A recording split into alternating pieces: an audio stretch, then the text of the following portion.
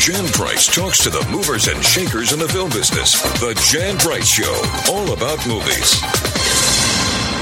You're listening to the Jan Price Show, all about movies, and today my guest is author Frank Miller, and we're going to be talking about this very fun game that he created called The Ultimate Movie Trivia Challenge. This is it for those of you who are watching on YouTube. Yes, and it is a really fun game for everybody who loves movies. So I highly recommend getting this just if you love playing movies. So welcome to the show, Frank. Thank you. I'm glad to be here. It's nice to have you. You have written a lot of books on the film industry, and we'll get into that a little bit. But before we do, because I want to talk about this game, and then we're going to play a little bit. So that'll be fun for us. To see, well, you know the answers, I don't, but we'll have some fun with it. How did this game come about? Well, I've been writing for Turner for a long time. I worked with them for almost 10 years and then left to write my first movie book, Casablanca, as time goes by. And they kept hiring me to do freelance writing at various ways, and TCM has been a godsend because I'm a big-time movie buff. Me too. Love Turner Classic Movies. Yes, it's a great network. I record stuff off it all the time. Yes. And I've written trivia for them in the past,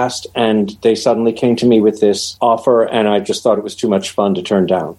So how long did it take you? And did you come up with all the questions? First, did you come up with all the questions, and how long did it take you to write it? The questions are all mine. It was spaced out over several months because I was doing other jobs at the same time, and also you do, I think I did 25 and sent them to them to get their feedback and all that so that I know what direction to go in, and then I was just doing them in batches as I went along. That's not a very long time. There's over 400 questions in this game. And just, again, we've talked about Turner, just so everybody knows. Turner Classic Movies is the publisher of this game. So it has a lot to do with old, nostalgic, wonderful movies. But current, there's some, more recent films in this too. My limit was supposed to be 1990, and I had one question that went into the 90s that was just too good not to put in. But that's the most recent it gets. Everything else is from the dawn of films until about 1990. What was the question that you had to put in from past 1990 that you said it was too good a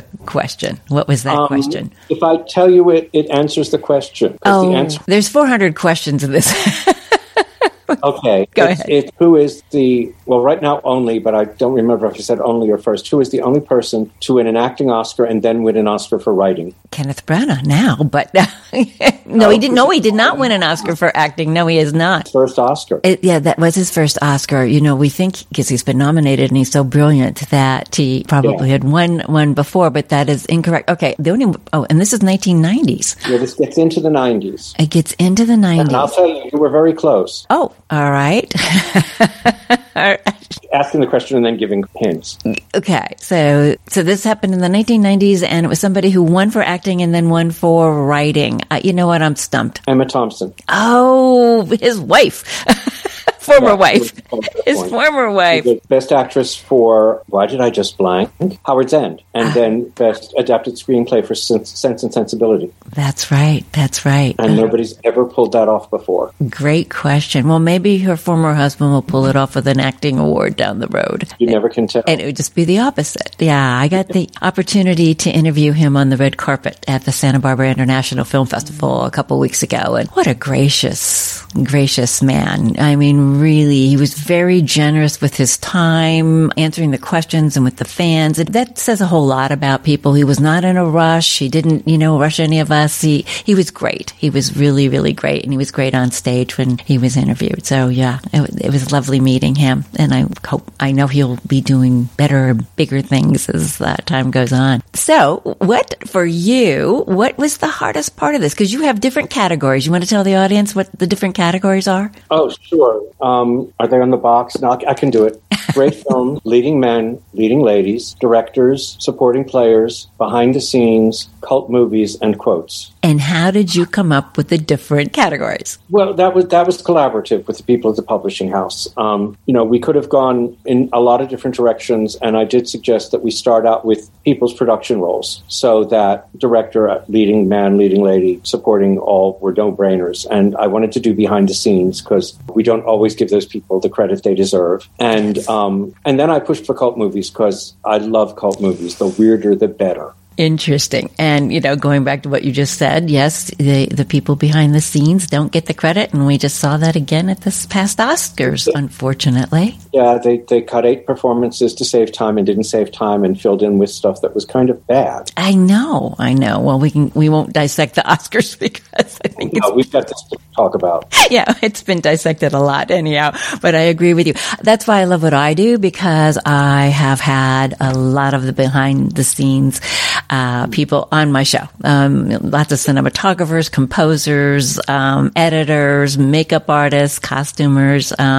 So that's why I love what I do, because everything's about movies, period. All of it, so that's why I enjoy this show and what I do, because I learn a lot too as we go forward. All right, let's play the game. You already asked me one question that's going to be stumped me. Let me ask you one. I'll just pick out one. Okay. You know all the answers. I don't even know what. Okay. Well, I knew them when I wrote them. You knew them when you wrote them. Okay. So this is, what cinematographer was Greta Garbo's first choice for all her U.S. films? Oh, that's William Daniels. Yes. Tell us about him. William Daniels was a longtime cinematographer at MGM. I think he did her first, if he didn't do her first film, I know he did Flesh and the Devil, which was the film that really put her over big. After that, the only 2 films she did without him lost money. Wow.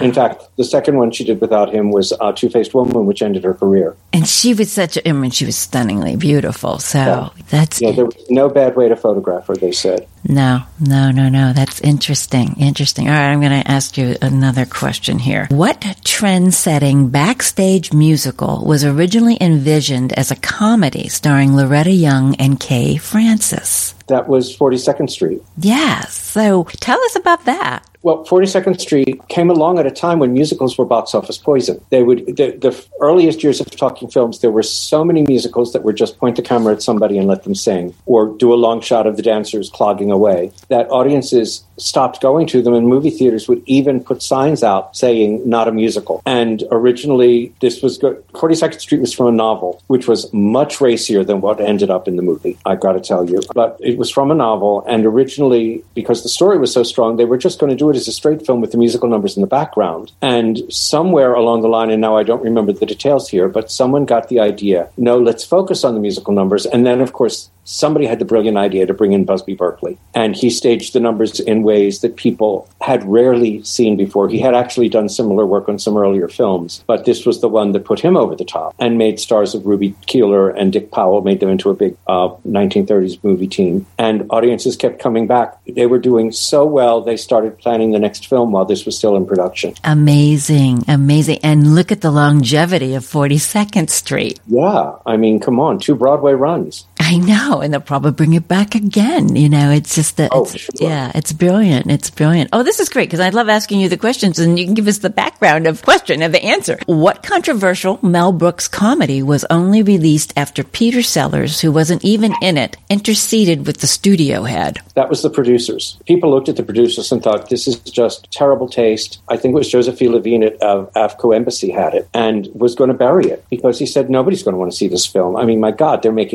doing musical numbers about Hitler. And Peter Sellers had seen the film in rough cut and was going around talking it up all over Hollywood, and went ahead and said, this is a great movie. The funny thing is, it really didn't take off until after its initial run. They won the Oscar for Best Screenplay, but it really took off when they started reviving it in college towns, and the kids were flocking to it because it was so different from what other movies were doing and so outrageous. And of course, they got the joke of Springtime for Hitler. And again, another great movie, a really great movie. I love the background of everything that you're saying about these films, because who knew, right? I mean, unless you're really a big movie buff, you wouldn't know all of these things. So what midnight movie favorite includes the characters Beautiful Girl Across the Hall, Lady the Radiator, and Man in the Planet? Oh, that's Eraserhead by David Lynch. That was the film that first got people to recognize him after he'd done some shorts while he was in art school. Interesting. And yeah, it's another midnight movie takeoff. There was no market for that film commercially in standard release, but people showed showing it at midnight, people discovered it and flocked to it and loved the fact that it was so different. So have you always been a movie history buff? My first big memory of the movies was an aunt took me to the movies in downtown Philadelphia when I was a kid, and it was one of the last theatrical reissues of Wizard of Oz. And it was just, when she opens the door and goes from the black and white farmhouse into the color, Technicolor land of Oz, I was just carried away. It was everything. And then I wanted to know more, and I would see things on TV, because back in those days, the local stations carried a lot of older movies, and the MGM films and early Paramount and all that had been released to local TV stations. And I wanted to know more about it. And I keep joking, I got through puberty by learning about the movies. Other kids played sports. I went to the library and read all the books on old movies. And then when I had the money, I bought them. And that launched your career? Did you do something in between? I mean, what was your career path? Actually, yeah, my degrees are all in theater, and I'm a theater educator. Until I retired, I was senior lecturer in theater at Georgia State University in Atlanta. Mm-hmm. And I always brought what I knew about films into the class, but I thought it was important to keep the distinction for the students. A lot of people want to turn theater classes into just film prep, and I don't think that's right, because the theater is a wonderful art form in and of itself. And the truth is, everything they do in the movies was invented for the stage. The theater was the first place to have 3D, and you don't even need glasses. And everything else, close-ups, montage, tracking shots, that's all part of standard theater technique. And a lot of special effects were done on stage long before the movies came along. Anyway, that's neither here nor there. I always used to love doing that, because the film people, every university, there's like a battle between film and theater was losing where I was teaching. So I was always happy to go in and say, well, that thing you all went crazy about in your film course, it started out as a theater theory. So they dovetail. But I kept doing that. And of course, I had worked at Turner and, again, done a lot of freelance writing. So I had to do more research. And then the books came along, and more still. And that's all right, because I love doing that. I love looking up stuff about old movies. And I watch a movie and I want to know about everybody who's in it. Yes. Yeah. I want to go back and do the background. You wrote a book that I have. Hollywood, is it Hollywood Uncensored? Is that the Censored Hollywood? I'm glad you got that. Censored Hollywood. Censored Hollywood. Yes. Talk about that a little bit. I mean, we're going to talk more about the game, but talk about that. Well, that was I had done Casablanca for them, and it's funny. I proposed doing an anniversary book on Ben-Hur, and they said they didn't think there was a market for that. So then I came back with, how about a film on the history of censorship? And Woolsey Ackerman, who lives in L.A., who was their photo researcher, went to bat for me and said, we've got all these files of photos that were cut out of movies and blah, blah, blah. And we do a great thing. And of course, they wound up with a book that was all words with a few pictures, and that's fine. And I just had a ball researching it. I got to do a month at the Academy Library, going through the Motion Picture Association of America files, which is all the information on the production code, which governed the way movies were made until the 60s, when it was replaced by the rating system. And that was exciting, because you're sitting there, you open a file, and you realize that you're handling a memo that was signed by David O. Selznick. You're seeing the original, in some cases, you see the original script for a movie with Barbara Stanwyck. Wow. And all this, and you're tracing the way things were made, which is utterly fascinating. It's a great history. I mean, censorship is, sometimes it's funny, sometimes it's maddening. I was just reading about how there was a film that was threatened with an X rating because 8 people were killed, and they cut one person and got it down to an R. And it's like, really? That's the limit. Yeah, if you're under 17, you cannot see 8 people get killed, but you can see 7. You can see 7. Yeah.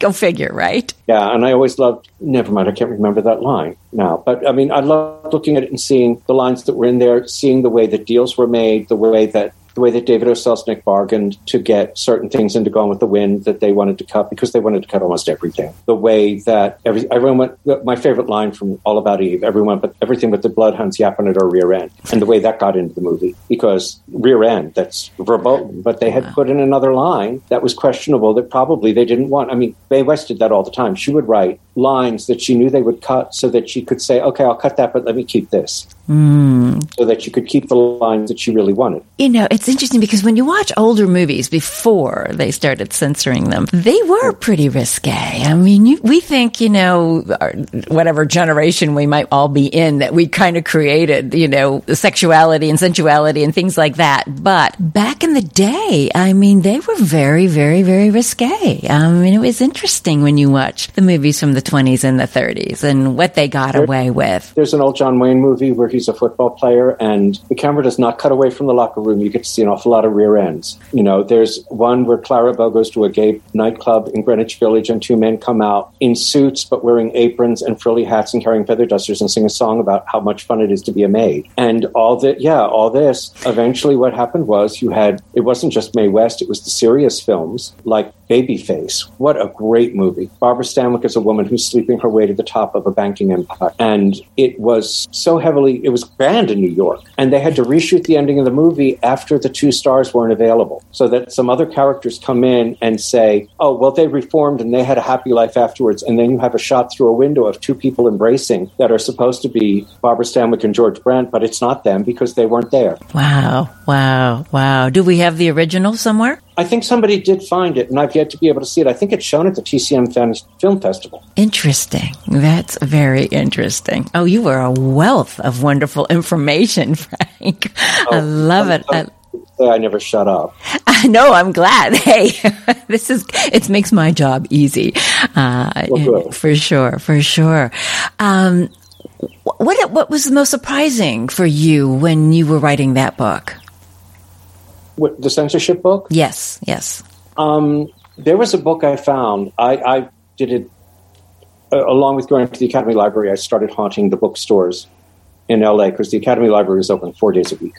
And I'd be up there for all this time. And I found the memoirs of Jack Bizard, who was the sort of second in command or third in command at the production code for decades. And he goes into his personal history of the code and talks about what's interesting to me is things like when Tea and Sympathy was about to be filmed, Joe Breen, who was head of the production code, and Martin Quigley, prominent Catholic churchman who published the Motion Picture Daily and helped write the production code, sent letters back and forth about the studios that would come for this. I wish they wouldn't. It's a beautiful play, and they'll never be able to film it the way it was written. And it was interesting to realize that these men whose life's work was cutting stuff out of movies actually thought there was material that they were going to have to cut that they wished they didn't have to. And Breen's justification always was, if I let this through for you to do a serious, sincere treatment of an issue, somebody's going to come along and want to do it in a cheap and vulgar way, and I won't be able to stop them. So topics like prostitution and drug addiction were kept off the screen until the 50s. They were hinted at. I remember going around to my older relatives and saying, was there really such a thing as a B-girl? B-girls were what they used in the movies in place of prostitutes. So that these were women who were hired to work in bars and get men to buy drinks. And their drinks were always watered down, so they would never get drunk, but they would get the men drunk. And I don't know if they ever existed. Somebody's going to have to tell me. My family either was very virtuous or they didn't want to admit they'd ever fallen prey to a B-girl, but they would never confirm that there had been such a thing. I've never even heard of that. So that's all, that's kind of interesting in itself that they called them B-girls. Well, and you see them in the movies like Gloria Graham and Crossfire, and you don't even, or Betty Davis in Marked Woman, and you never think that they're just there to get the men to buy drinks. You're just, nowadays, we just look at and say, yeah, they're working women. Right. It's totally different. Yeah. Very interesting, very fascinating. Yeah. Very, very well. I could sit and talk to you a long time about that book and others that you've written. But let's get back to the game. Because I have a group of friends who get together on Monday evenings, and we have game night. So we did play this game, and we all had a great time, and they were tough questions, but everyone was very surprised how much they actually knew. So that was nice. So they weren't so tough that people couldn't answer them, and it is a fun game. And if you love movies and you've loved Trivial Pursuit throughout your life, you'll love this game. It's a fun family game, especially for all your friends who love movies, for sure. So let me see. I've got another question. Who directed both Sophia Loren's Oscar-nominated performance in the 1960s? That's Vittorio De Sica. Yes, yes. And he actually directed her to her Oscar for Two Women. Right, right. And what was the other one? In the 60s, that was Marriage Italian Style. Yes, yes, for which she was also nominated. Yeah, so she appeared here via Zoom giving the Montecito Award to Penelope Cruz. And her son, her son came and was there, here physically. And then she, zoomed in and gave the award. That was quite the moment here at the Santa Barbara International Film Festival. Yeah. Brilliant, brilliant. Well, Frank, yes. You are just a wealth of information. This is fun. The game is fun. And where can people purchase? I believe this is in bookstores, isn't it? Yes, it's in bookstores all over. Great. And of course, if you can find a store associated with Turner, please buy it there. Yes. And I'm sure it'll be available at the Turner Classic Film Festival. I'm sure it will be. Great. And I'm sure they're selling it through the webpage as well. Wonderful. And if you don't know, Turner Classic Movies has a wonderful webpage, informative articles on most of the movies that they show, clips. You can get to see some of the earlier online introductions to the movies that the hosts have done. And those are always very informative and entertaining. And sometimes film clips, trailers, all sorts of good stuff. Great. And that's Turner Classic Movies, or TCM.com, correct? Yeah, TCM.com. Yes. Great. Thank you, Frank. It was a joy having you on the show. Fun, different show. And I love hearing all of your stories and your wealth of knowledge. So thank you so much for coming on the show. I appreciate it. Thank you for having me. It's fun. If you've missed any of the Jan Price shows all about movies, you can tune in to thejanpriceshow.com, where all the shows are archived, and we have a brand new website, so please go over to our new website and check it out. Also, wherever you listen to your favorite podcast, the iHeart Podcast Network, Spotify, Google, you name it, Apple, we are there. And also follow us on Twitter and Instagram at The Jan Price Show. One of our listeners to the show, one of our fans of the show, Alex Matthews, is a songwriter, and he wrote a song about the show and me. So we're going to end the show a little differently today, and we're going to play his song entitled You'd Be the Star. And if you'd like to hear the full version, again, go to thejanpriceshow.com, and the full version is on the website. Thank you all for listening.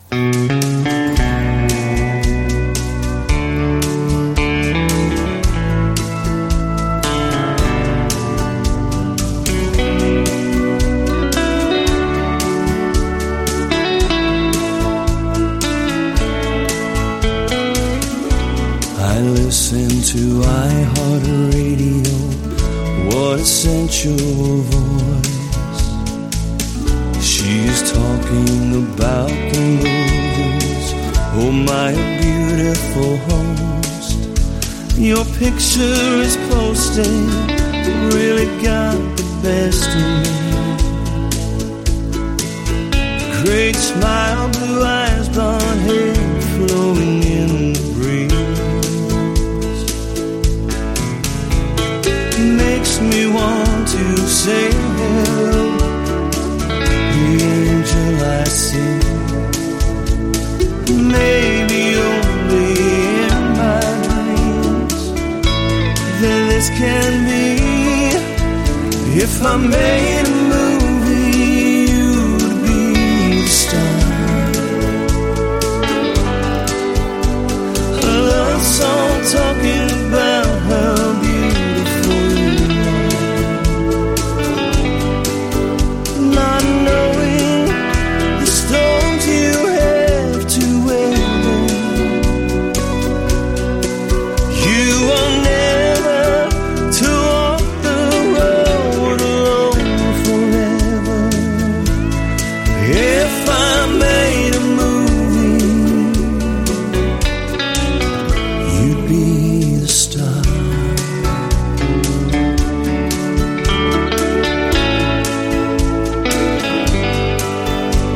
You talk to so many in your daily life. What about you when you're not in flight?